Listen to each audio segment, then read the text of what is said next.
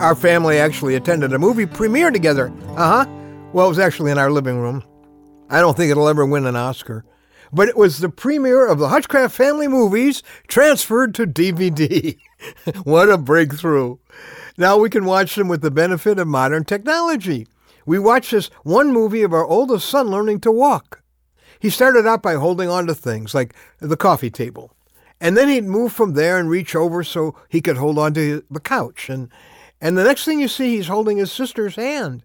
Here's this little guy toddling around with his big sister trying to help him. And now he was walking. It was cute to see him walk like that then. It wouldn't be cute today if he couldn't walk unless he was holding on to something. How did he learn to really walk by himself? Well, Dad was off camera encouraging him. Yeah, you can't see or hear me in the movie, but I'm over there saying, "Come on, son, come to Daddy." And he's looking at me, and finally he lets go of all his props, and in this victorious moment, walks across the floor. It was worth the film just to have that shot. I mean, that's an important milestone in growing up. He's been walking ever since. Well, I'm Ron Hutchcraft, and I want to have a word with you today about walking without support. Our word for today from the Word of God, Matthew chapter 14, beginning in verse 25.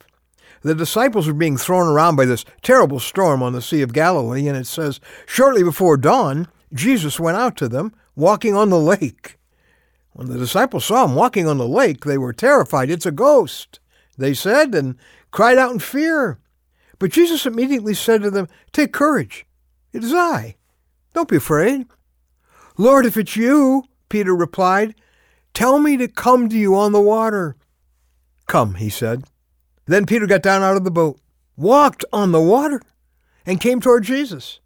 But when he saw the wind, he was afraid, and beginning to sink, cried out, "Lord, save me!" And immediately Jesus reached out his hand and caught him. This is Peter walking where there's apparently no support, like our son did as a baby. Let go of the table, let go of the couch, and walk with no other support. It looks scary, but it's a giant step forward in the things you could do with your life. Most of us insist on staying in the boat. Yeah, like the 11 disciples did that day. Only one thought it was safe to get out, and he could only go so far with Jesus safely without taking a risk. The really powerful stuff in your life begins to happen when you step out. See, right now your Lord might be asking you to take a miracle walk with no visible means of support. He's calling you to step away from the people and the places and maybe the security you've always held on to. There are 4 essentials if you're going to go into a miracle walk, and they're in this passage. Number 1, you check with Jesus. Peter said, "Lord, if it's you." Make sure the Lord is asking you to step out of the boat. You can confirm that in prayer and through His Word and through spiritual counseling. It doesn't matter how hard the wind is blowing if He's asking you to do it. Doesn't matter if there's no means of support. Doesn't matter if no one's ever done it before. If Jesus is asking you to do it, go for it. Second, abandon safety.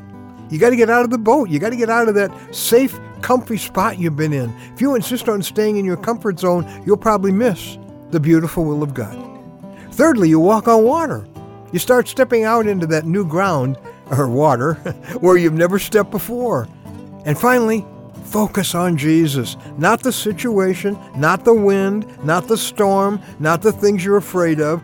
Do what Peter failed to do when he was halfway to Jesus. Keep dwelling on the one who called you out of the boat in the first place. When our son finally took that risk and walked where there was no support, it was a major milestone in his growth. Now, if Jesus is asking you to do that, you're on the edge of a quantum leap in your life with Him. You're about to abandon the natural and step into the supernatural.